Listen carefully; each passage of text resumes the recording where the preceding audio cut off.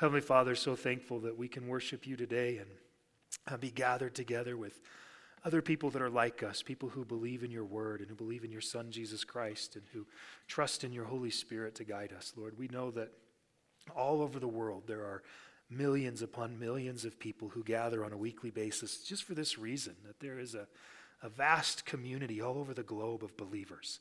We're so thankful that we get to be a part of that. Lord, we want to pray for other churches in our community that you would be blessing them and bringing success. This week we want to pray for Rhema Covenant Church, Lord, and for Pastor Daniel there. I've not had a lot of chance to interact with Daniel. I don't know him that well, Lord, but I would pray that you'd be blessing the church that he pastors. I would pray that you would allow the people of that church to just love your word, and that when he preaches your word, that it would encourage and edify the people of that church, that they would grow in their knowledge and understanding of your Son, Jesus Christ, that they would comprehend more and more just how much it is you love them, that you would fill them so full of your word, that your word would come out in their life, that they would begin to minister to those around them in the church, in their own homes, in the world, that the gospel would continue to increase through them. Lord, we're also thankful for the missionaries we support, so blessed by the nearly 2 decades, I think, of ministry that Anna Davis has been doing. Lord, so wonderful that we can support her as she's currently in the Middle East serving, but just her amazing ministry of teaching missionaries to do what we do, to just work verse by verse through your word. Lord, I can't imagine the global impact that her missions work has done. Lord, we would pray for her as she begins to look for what the next steps are in her ministry, that she would know where she's to go next and where she's supposed to teach next. And Father, I would pray that you would give her good insight and wisdom, and continue to pray for her health. I look forward to, I think, August when she gets to come visit us again.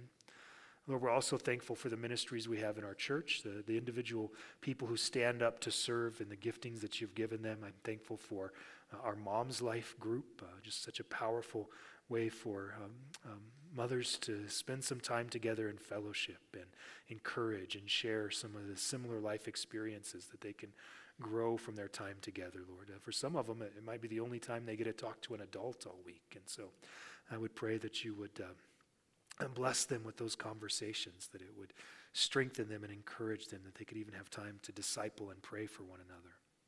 Lord, we pray also for our time in the Word today. We have such a wonderful gift by your Word being given to us, so powerful that you allow your Holy Spirit to teach us.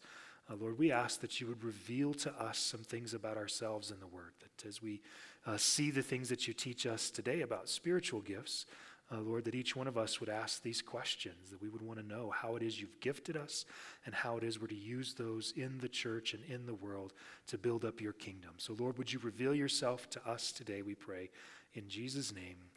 Amen. All right, well, I'm excited to be in 1 Corinthians chapter 12 this week. As you guys may or may not know, we've been working our way through the New Testament in 5 years by doing one chapter every week. And so what I ask of you guys is that you read through the chapter each day that week. And then when you get together with us here on Sunday, we'll go through the chapter. And then hopefully after that, you'll be able to have conversations with other people so that you can help disciple them in the Word and encourage them to read through the Word and find where it is that God is reaching them through His Word. One of the great things about being chapter 12 is that we're done with chapter 11. That was difficult last week, and so I'm really excited, though, for chapter 12. This is a chapter that's ministered in my life personally, and so I'm glad to share that with you. Just let me give you just the general idea, though, of this chapter. What the Apostle Paul is saying to the church in Corinth, but what he's saying to us as well today is that there are a variety of gifts given to believers by the Holy Spirit, and all of those gifts were given for the purpose of the common good, to build up one another, not just for us individually, but for us to share with other people. And it really was powerful for me in my life and in my ministry. I remember particularly early on in my ministry, even in my ministry here when I first started as senior pastor here, really kind of struggling with this idea, not of spiritual gifts as a whole, but struggling with the idea of I wanted a specific gift. I really wanted to have the gift of tongues. For me, that was something that just seemed exciting.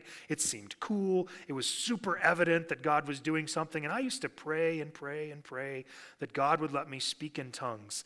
And he never did let me speak in tongues. And so there you go. That's just the truth of the matter. But what happened for me, what became very powerful for me, was as I was desiring this, my habit is I study these things out to figure out everything I can about these things. So as I started studying out spiritual gifts, you run across chapter 12, and it explains to you that not everybody has the same gifting, and not everybody has every gifting, right? And so you're going to have some people that have different gifts, but each one of those is still important. And what it really helped me understand is the ways that God has gifted me as a believer, those are the ways that I need to walk and not be so worried about what everybody else's gift is.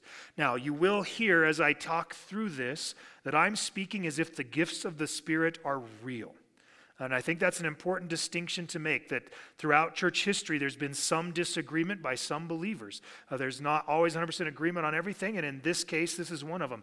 Some believers believe that all the gifts that you see in the New Testament or in the Scriptures, that those are available to the church today.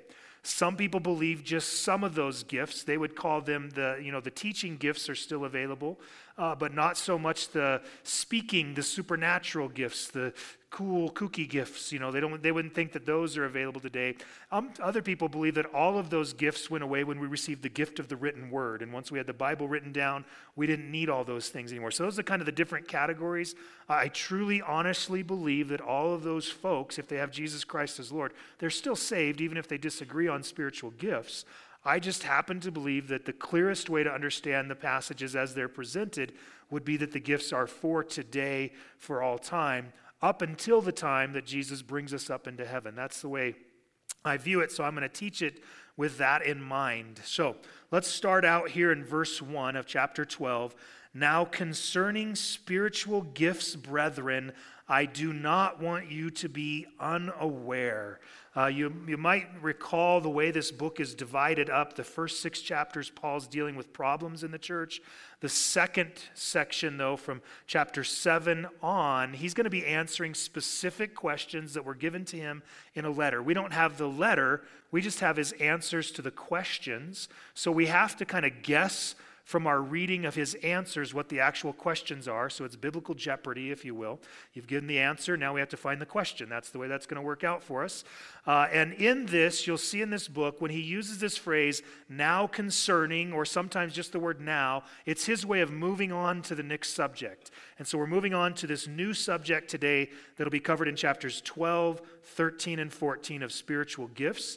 You'll see that in 1 Corinthians 7:1. He did that in 25 as well, 7:25 in chapter 8. You'll see it again in chapter 16. Each one of these kind of introducing the new topic. So this is for us a new topic, even though it's in the context of one particular letter.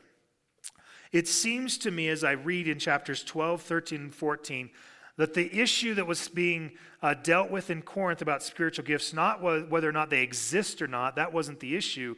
The issue that they were having is that there were certain people within the church who were gifted in certain ways who were almost prideful about the gifting that they had and demeaning to others who weren't gifted like them.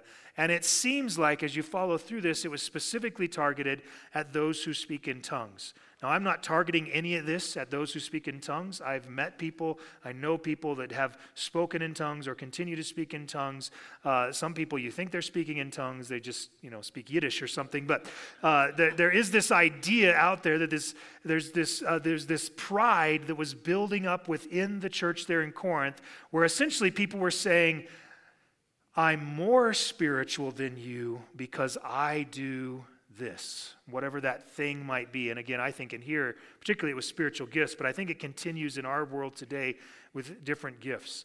One distinction I would make here, you'll see on my slide there that I have the word gifts in italics. That's the way it appears in my scripture, and some other Bibles have it there.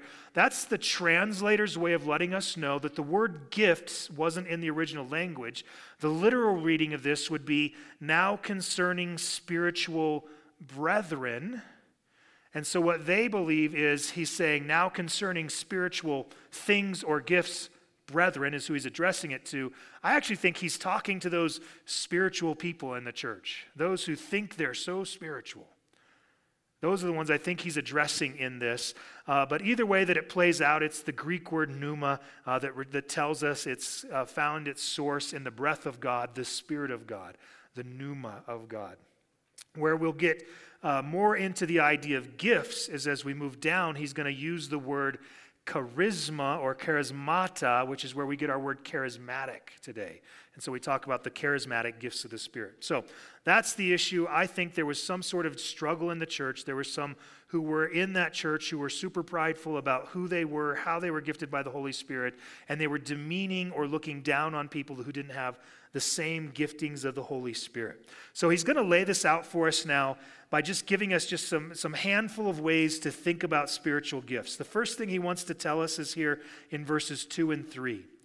You know that when you were pagans, you were led astray to the mute idols however you were led.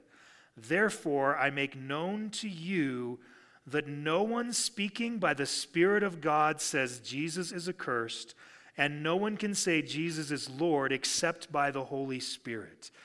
Pointing out here that these guys started out as pagans. They became Christians. It may have been confusing for them as they came into the Christian church that they might have seen some things that were familiar from the pagan churches and thought that there was some sort of crossover worship going on. So for instance, in Rome during that time, in the Roman Empire, in the city of Corinth, they had lots of different gods, and it wasn't odd for somebody to worship multiple gods. He didn't want them to be confused when they were worshiping these other gods, and now they've just added the God of the Israelites to their collection of gods. That's not what's happened here. This is a whole new understanding that there is one God, and it's different with the one true God. So even though there might be some things that they might feel familiar with, there might be things that are being done in worship that are the same, and he wants it to be clear the way that they can distinguish whether the person who's acting supernatural or doing something that they viewed as supernatural is a true spiritually gifted person, is that person will always honor Jesus Christ as Lord. To make it clear for us, nobody who doesn't have Jesus Christ as Lord will ever have a spiritual gift. It would be impossible for them to have a spiritual gift if Jesus Christ is not their Lord. So if they might do things, they might say they're a prophet, they might speak in some strange languages from time to time, maybe Elfin or Klingon or something like that, whatever it might be. They might have some things that would look like the things of God, but we believe that demonic influences come into these false religions in an attempt to draw people away from the truth of Jesus Christ. And so there's a lot of imitation built within these false religions. And so he doesn't want them to be confused. That clear-cut line is, if it's a real spiritual gift, the gifted person will be indwelled by the Holy Spirit, and that'll become evident because Jesus Christ will be their Lord. And if they say anybody else is Lord beside Jesus Christ, then they're not spiritually gifted because they're not the people of God. There's just a clear line that he's drawing there in the sand. So for us, though, that's the first thing that we can learn about spiritual gifts, is they are for those people who are set aside as gods, those who would call Jesus Christ Lord. Now, verse 4 now, he's going to tell us a little bit more about spiritual gifts. He says, now, there are varieties of gifts, but the same Spirit. There are varieties of ministry and the same Lord. There are varieties of effects, but the same God who works all these things in all, but to each one is given the manifestation of the Spirit for the common good. He wants the people of the church to know, back in Corinth, but also here today, that there are a variety of spiritual gifts. There's just a lot of different spiritual gifts out there. And we'll go through some of those in a little bit as we work our way through the rest of this passage. In 2 different places, he's going to name some of those spiritual gifts. But he wants us to know there's just a variety of gifts that are out there. But what's fascinating, even though there's a variety of the gifts, there's a oneness in them, that they all are intended to work together in unity. So there's differences, but there's still a unity within the church. He illustrates that, I think, in a couple of neat ways. So you see there in verse 4, he says there's a varieties of gifts. In verse 5, he says a varieties of ministries. And in verse 6, varieties of effects. And if you look at those are three different specific words. The word for gifts there is that word charismata, where we hear about charismatic Christians, right?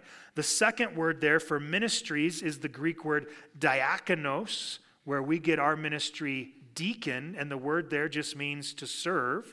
So you have this idea of the spiritual gifts, you have this idea of the serving, and then the word there for effects is the word that we often will sometimes translate as work, and in fact at the end of that same verse it says God who works all things in all persons. It's the same word.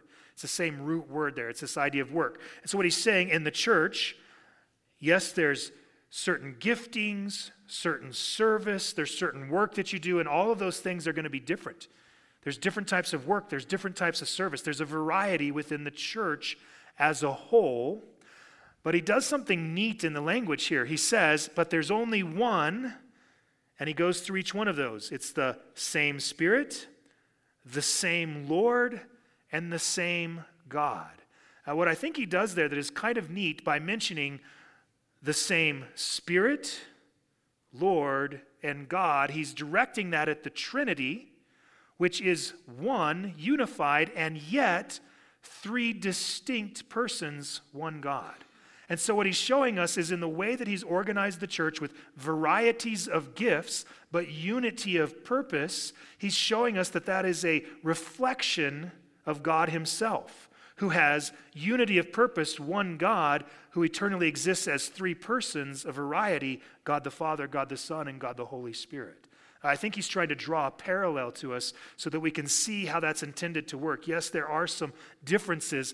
Jesus is not God the Father. God the Father is not the Holy Spirit. The Holy Spirit is not Jesus. Jesus is not the Holy Spirit. But they are one God.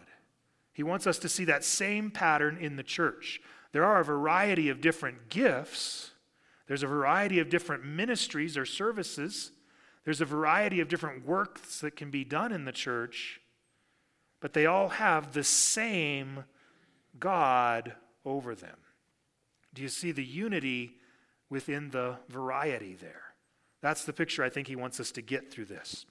But he says this in verse 7, that each one is given the manifestation of the Spirit for the common good. He tells us that each one has had the Spirit of God revealed in them through this word manifestation. The word manifest means to make known or to see an outward evidence of something that is true. So what he's saying essentially, I think, is as you start to find what your spiritual gifts are, it actually reveals to you and others that you are a person who has the Spirit already in them. You're already indwelt with the Holy Spirit. We believe doctrinally that anybody who is saved has the Holy Spirit dwelling within them. That's what the Scripture teaches. That the seal of our salvation is the Holy Spirit.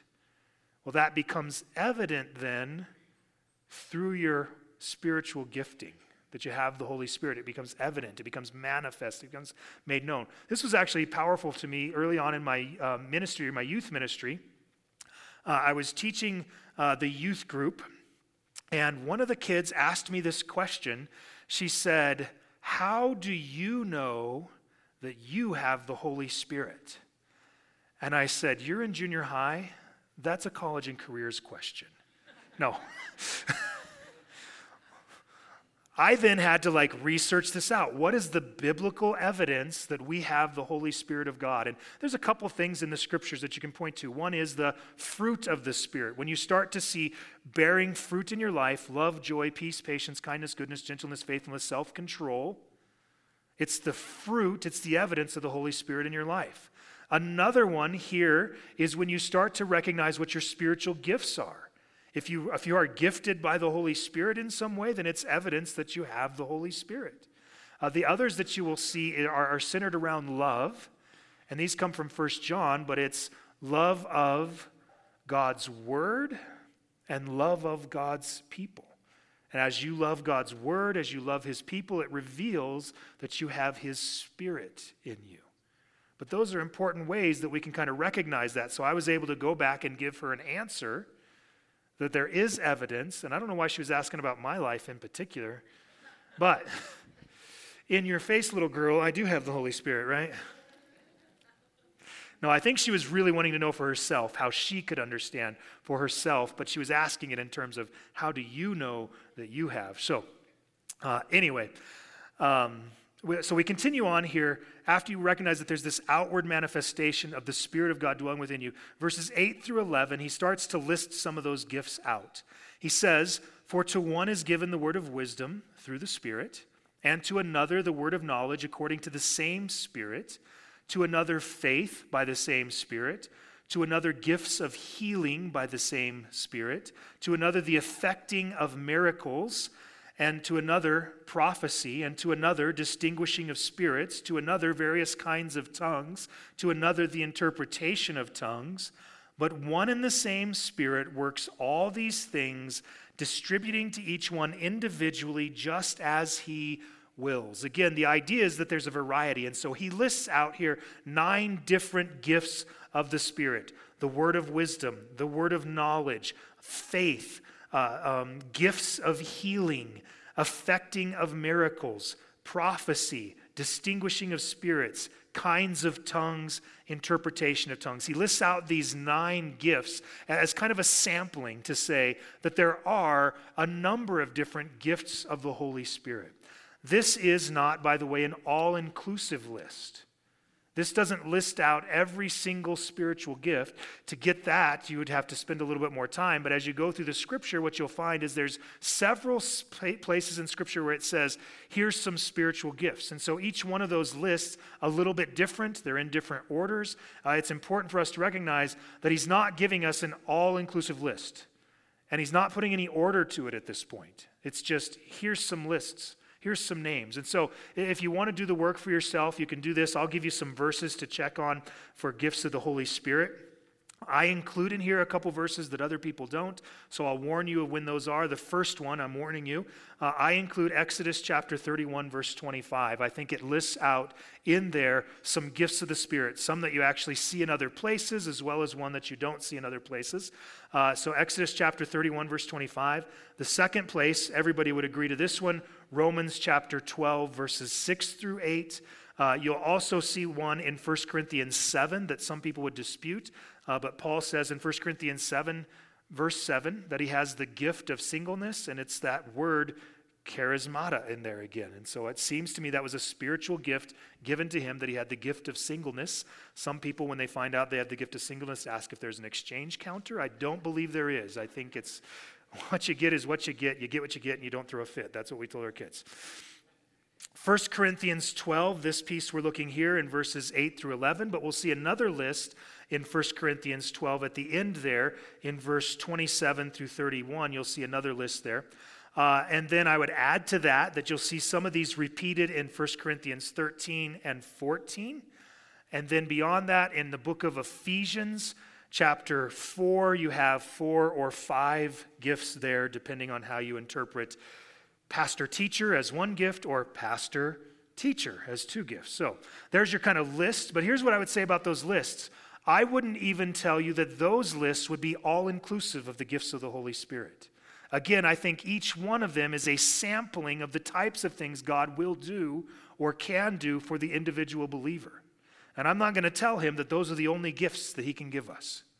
The Holy Spirit can gift us in whatever way he wants, at whatever time he wants, because they're his gifts to give. It's on the giver to give. And that's really the point that Paul wants us to understand here in verse 11. And that's this, that he distributes to each one individually just as he wills. It's the same Spirit that works all these things and distributes them individually just as he wills, which means each one of us has been given some number of gifts, 1, 2, 3, who knows, gifts of the Holy Spirit, but they were distributed to us according to his will, not our will. So the Spirit of God gets to tell us in which way he wants to gift us to serve the common good of the church. Those varieties are important, but the idea is we don't get to choose them for ourselves. We don't just get to go to this directory and what do I want today? I think I'm going to go with the gift of discernment today. We don't get to work it that way, right? We're not going to Macy's. We're receiving a gift from the Holy Spirit. It's brought to us at his will for his purposes. The Holy Spirit distributes as he wills. He's going to start now in verse 12. He's going to start to give us this illustration to help us understand that. He's going to use a picture of the body. So listen to this, verse 12 through 14. For even as the body is one and yet has many members, and all the members of the body, though they are many, are one body, so also is Christ. For by one Spirit we were all baptized into one body, whether Jews or Greeks, whether slave or free, and we were all made to drink of one Spirit. For the body is not one member, but many. He's going to use the picture then to describe the church as being the body of Jesus Christ. And so you might have heard that before, body life, or in some way thinking about the church as the body of Christ. That comes from illustrations like this in Scripture. He says that the church is the body of Christ. But just like every other body, the body of Jesus Christ is made up of different members, different functions. There's fingers and there's toes and there are elbows and nose and all of these different things. And that accidentally rhymed, and I don't know why. But you have all these different pieces of the body, but it's still, although different pieces, one body. Well, he wants us to see the church like that. All these different pieces come together to form one body, the body of Jesus Christ. And he's going to illustrate it further here then, picking up in verse 15. What he wants us to understand about that, he says, if the foot says, because I'm not a hand, I'm not a part of the body, it's not for this reason any less a part of the body. And if the ear says, because I'm not an eye, I'm not part of the body, it's not for this reason any the less a part of the body. If the whole body were an eye, where would the hearing be? If the whole were hearing, where would the sense of smell be? But now God has placed the members, each one of them, in the body just as he desired. If they were all one member, where would the body be? But now there are many members, but one body. The eye can't say to the hand, I have no need of you. Or again, the head to the feet, I have no need of you. On the contrary, it's much truer that the members of the body, which seem to be weaker, are necessary. And those members of the body which we deem less honorable, on these we bestow more abundant honor, and our less presentable members become much more presentable, whereas our more presentable members have no need of it. But God has so composed the body, giving more abundant honor to the member which lacked, so that there may be no division in the body, but that the members may have the same care for one another. And if one member suffers, all members suffer with it. If one member is honored, all the members rejoice with it. So he's taking this illustration of the church being the body of Christ, and he's going to use that now to illustrate how the spiritual gifts are intended to work in unity of diversity. When they have these varieties of gifts, they're still working for the same purpose. So his illustration, he says, a hand can't say, well, look, I'm just a hand. I'm not as cool as the foot. I guess I'm not really a part of the body because I'm not as cool as the foot. Right? Or then you have the eyeball saying, well, or the ear saying, well, because I'm not an eye, I guess I'm not part of the body. I can't even see. You see what he's trying to say? Let me say it this way. Maybe this will help. What if I were to replace the body parts with different spiritual gifts? Let me read it that way. For if the prophet says, because I don't speak in tongues, I'm not part of the body, it's not for this reason any less a part of the body. And if the person who has the gift of service says, because I don't have the gift of teaching, I'm not a part of the body, it's not for this reason any less a part of the body. Because if the whole body were prophets, where would the administration be? And if the whole body were teachers, where would the mercy be? But God placed the members, each one of them in the body, just as he desired. And if they were all one member, where would the body be? You see, it's foolishness for any part of the body to think that it doesn't need the other part, or for any part of the body to think, I'm just not important, I'm just a kidney. Nobody ever even sees me. Well, I need that kidney. Filters stuff out. Yeah, I'm just a pancreas. Does anybody care about me? Ask my son, type 1 diabetic. He cares about his pancreas. It doesn't work anymore. He's got an artificial one now. He cares about that hidden part of the body. The appendix, maybe not so much. Nobody knows what that's for. But in general, the illustration is that these different parts of the body of Christ, even if they're not considered as cool, these different gifts of the Spirit, even if they're not as impressive as some others, they're still vital to the health of the body of the church. This is a real concern I think we should have as Christians. You know what happens? People like to be around people just like them, right?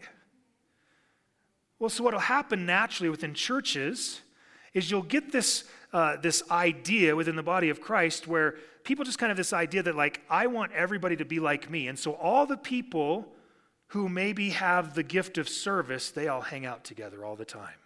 And eventually they just say, all these other fools with all their fancy prophecy and stuff, they're really in the way. Let's just go start our own church. And we have the high and holy gift of the servants. And they have their own church, but there's only servants there. There's nobody to teach them. And then you see, and this is actually a thing that really happens, there are those who think, all these people who don't speak in tongues are weird. And frankly, all those who don't speak in tongues look at those who speak in tongues and say, those guys are weird. And so they naturally just kind of form their own little churches. There's something lacking in that for those churches. There's something missing. They need the other parts to fully function and accomplish the will of God in this world. The church needs all of those parts and pieces working together to work in conjunction. It's actually sad. In fact, we need to be doing the opposite. We need to be saying, God, where we don't have gifts in our church, please bring those people here. Now, what will happen is somebody will come here and they'll have a different gifting than other people, and they'll just feel like they don't fit. What I want to say to them is, you're the only one because we desperately needed you and we were begging God to send you to us, to serve and edify in our body in a way that nobody else is. He says it on the opposite way the eye can't say to the hand, I have no need of you. Now, this is something that happens in churches. People just kind of get to this mindset, I'm an evangelist.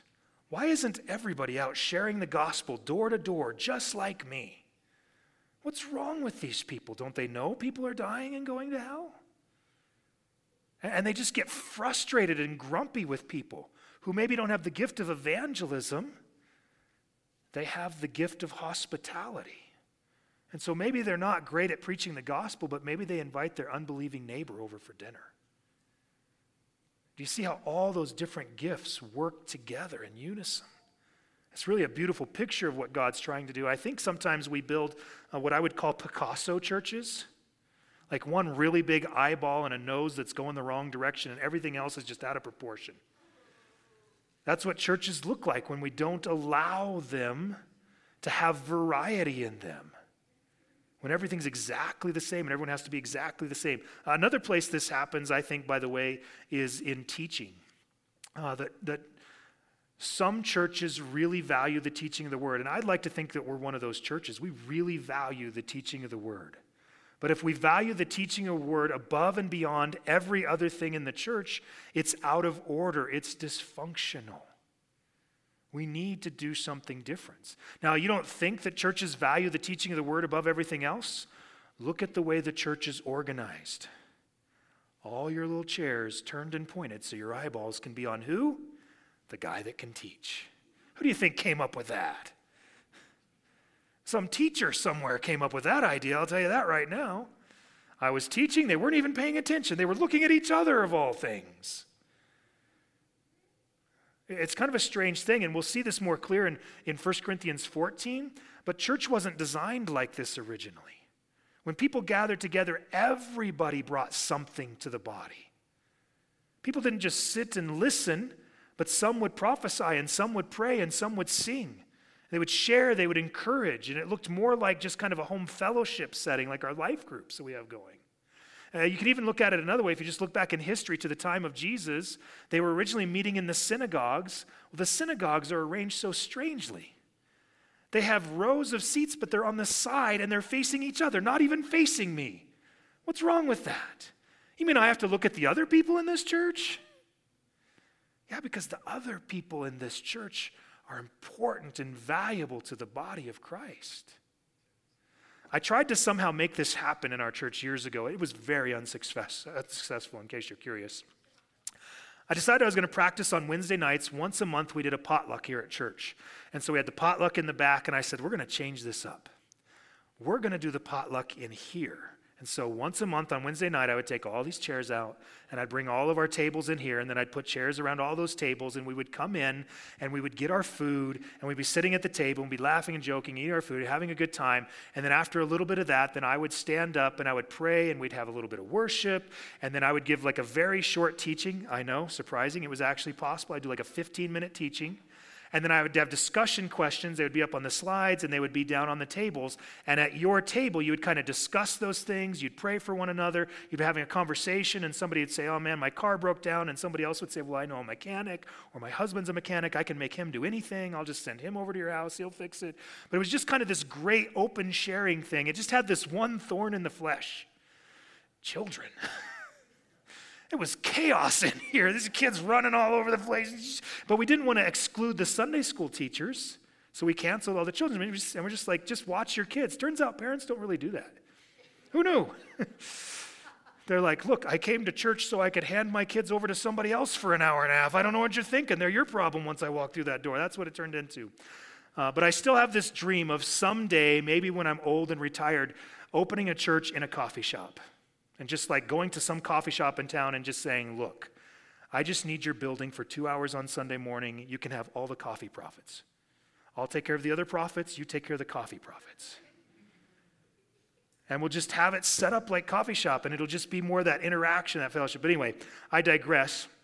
We need the other parts of the body. Because a body divided doesn't last very long. Cut me in half, I'm not going to make it. Particularly if you go top to bottom. I'm just not going to make it.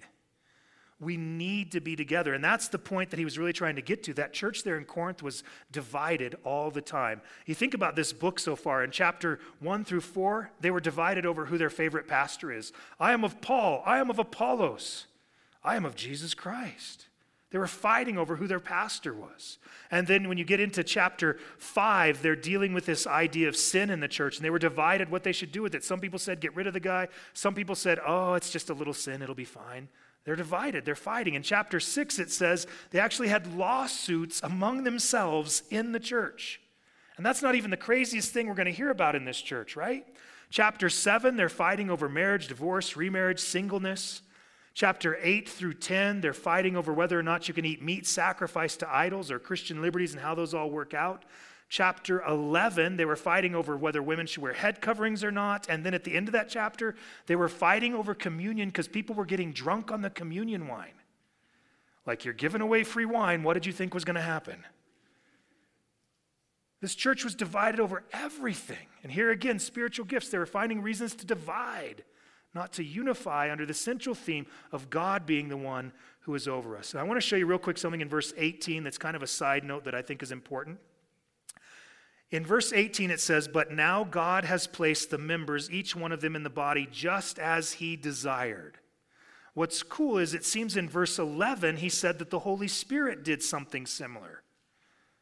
And I think that's important for us to remember that the scripture does teach that the Holy Spirit is God. Now, sometimes the Holy Spirit is the forgotten part of the Trinity.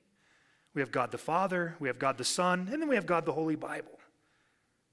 But people don't get as excited about the Holy Spirit. The Holy Spirit is for us today.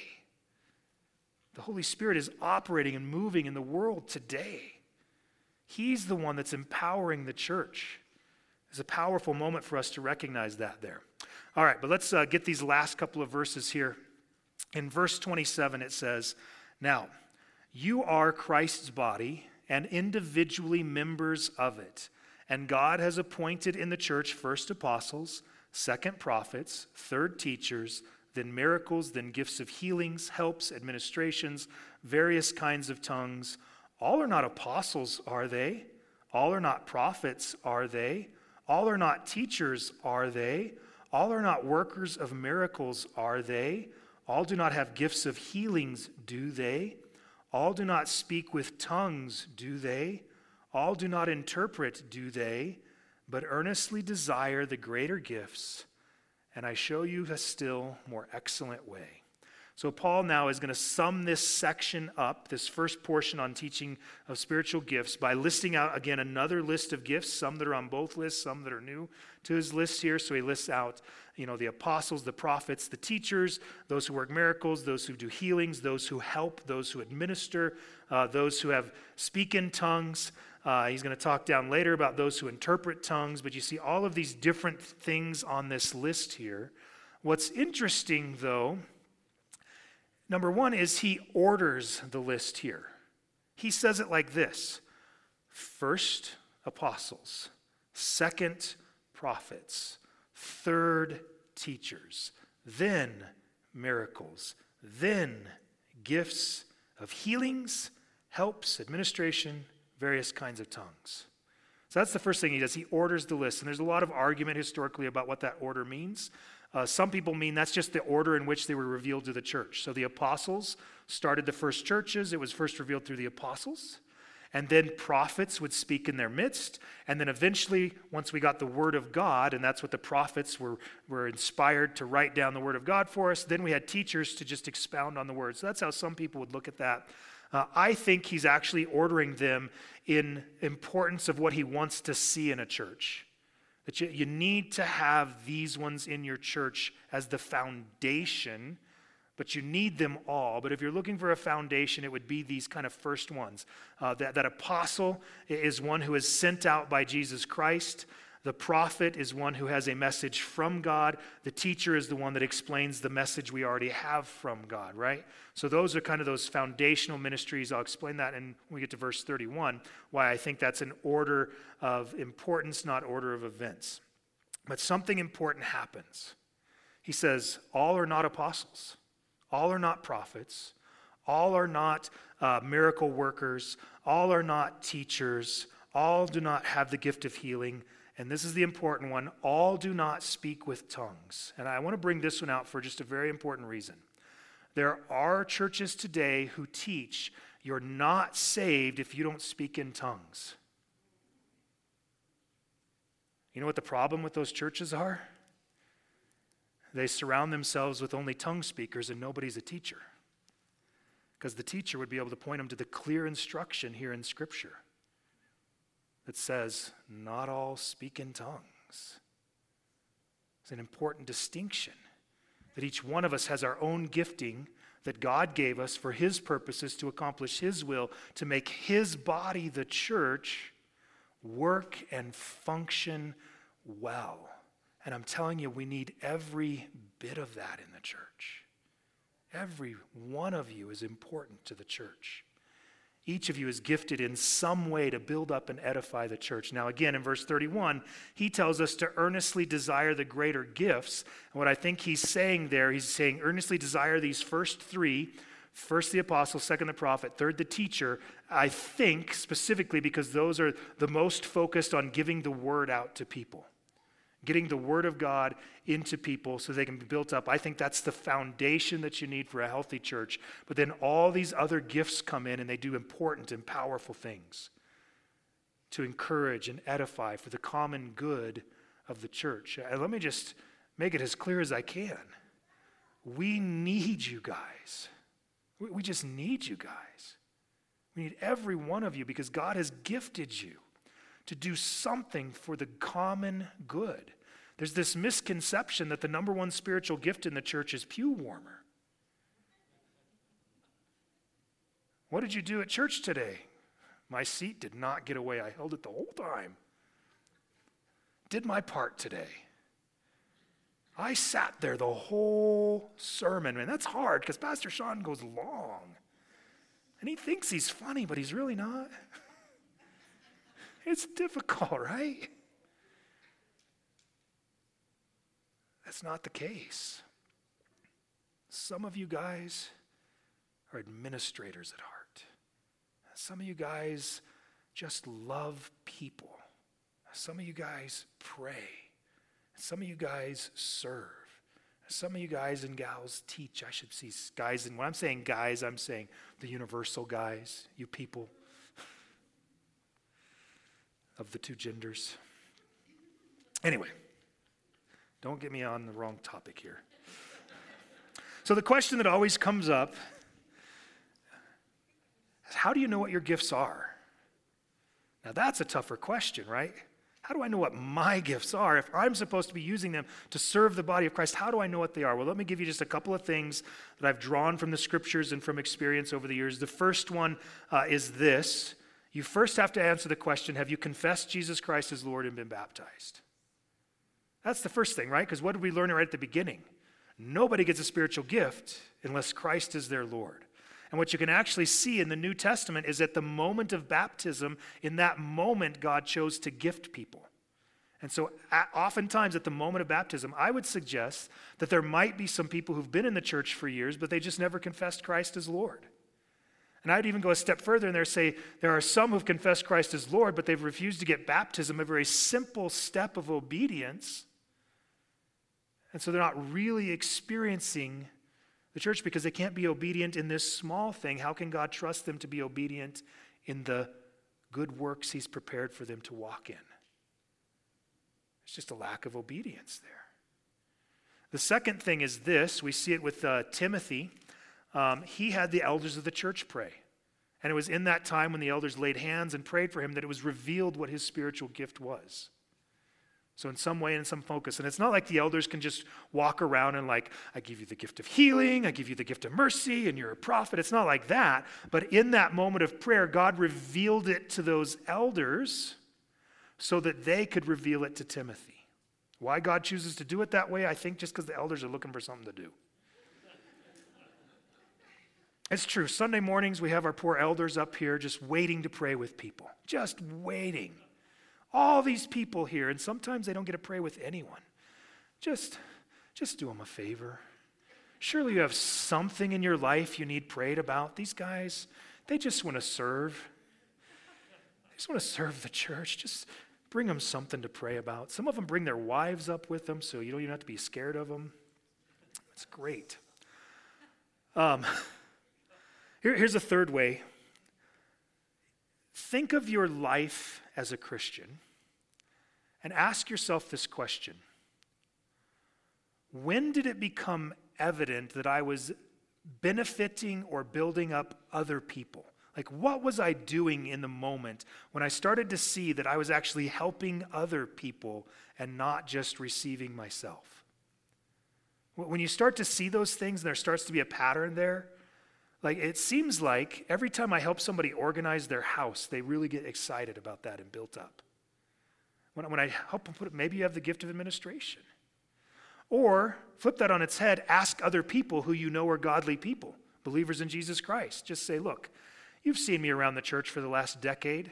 What do you think I offer to this place that builds up other Christians? You'll start to see patterns. People start to recognize the same things in you. It's just one more way it can be revealed to you. It becomes evident. It becomes, as he says in verse 7, it becomes manifest in you. It becomes visible to others. Another thing you can do, try different things. You want to see if you have the gift of teaching? Volunteer for Sunday school. You'll know real quick. It'll become obvious. You think you might have the gift of administration? Go to the church office and say, can I help organize the office? And there's some task. And if after like 3 days they say, you've done enough, you can leave now. You probably don't have the gift of administration. You've probably brought the gift of confusion in, and they don't need you for that. So you just keep try out different things. You'll find something that you're gifted in that you can do to build up and edify the body of Christ. And here's my last one, and I'm going to use an illustration. This to me, I think, was probably the easiest one, most helpful. That's this. So I want you to imagine a scenario. Every Sunday morning, we're doing communion, right? And then I don't know if you guys know this, but after you take communion, while you're praying, the deacons sneak in and they grab the communion tray with the fresh communion and they walk out with it so they can prepare it for the following service, because we have the 3 services on Sunday, right? So well, imagine Sunday morning, one of those deacons picks up one of those trays, and as he's walking out, he trips and makes a mess all over the place. How you react to that might just begin to reveal what your spiritual gift is. For some people, they'll see that happen and they'll be right there on the spot, blotting it with their own coat, cleaning up the mess, picking up the things, throwing them in the trash, just boom. They just have the gift of service. Somebody else is going to put their arm around that poor, poor deacon and say, it's okay. It's okay. Everybody spills sometimes. Usually not at your age, but everybody. No, I'm just kidding. They have the gift of mercy. They're caring about that person. It was just, that's what just came out. That was what was made manifest in them. Somebody else is going to stand up and say, I need 3 towels. I need a trash can. You over there, I see you. Come on. I need you right now. I need you to go take this and carry it back there and refill those trays. We got more people coming. Gift of leadership, right? Somebody else is going to say, I believe the Lord is telling me that Satan wants to distract our service today. Gift of discernment. Meanwhile, Pastor Sean's going to be just trying to talk over all the noise. Gift of teaching. No, really, if you guys would just pay attention to me here, I know there's just ignore the distraction over here. I've got some things that the Word has said to us.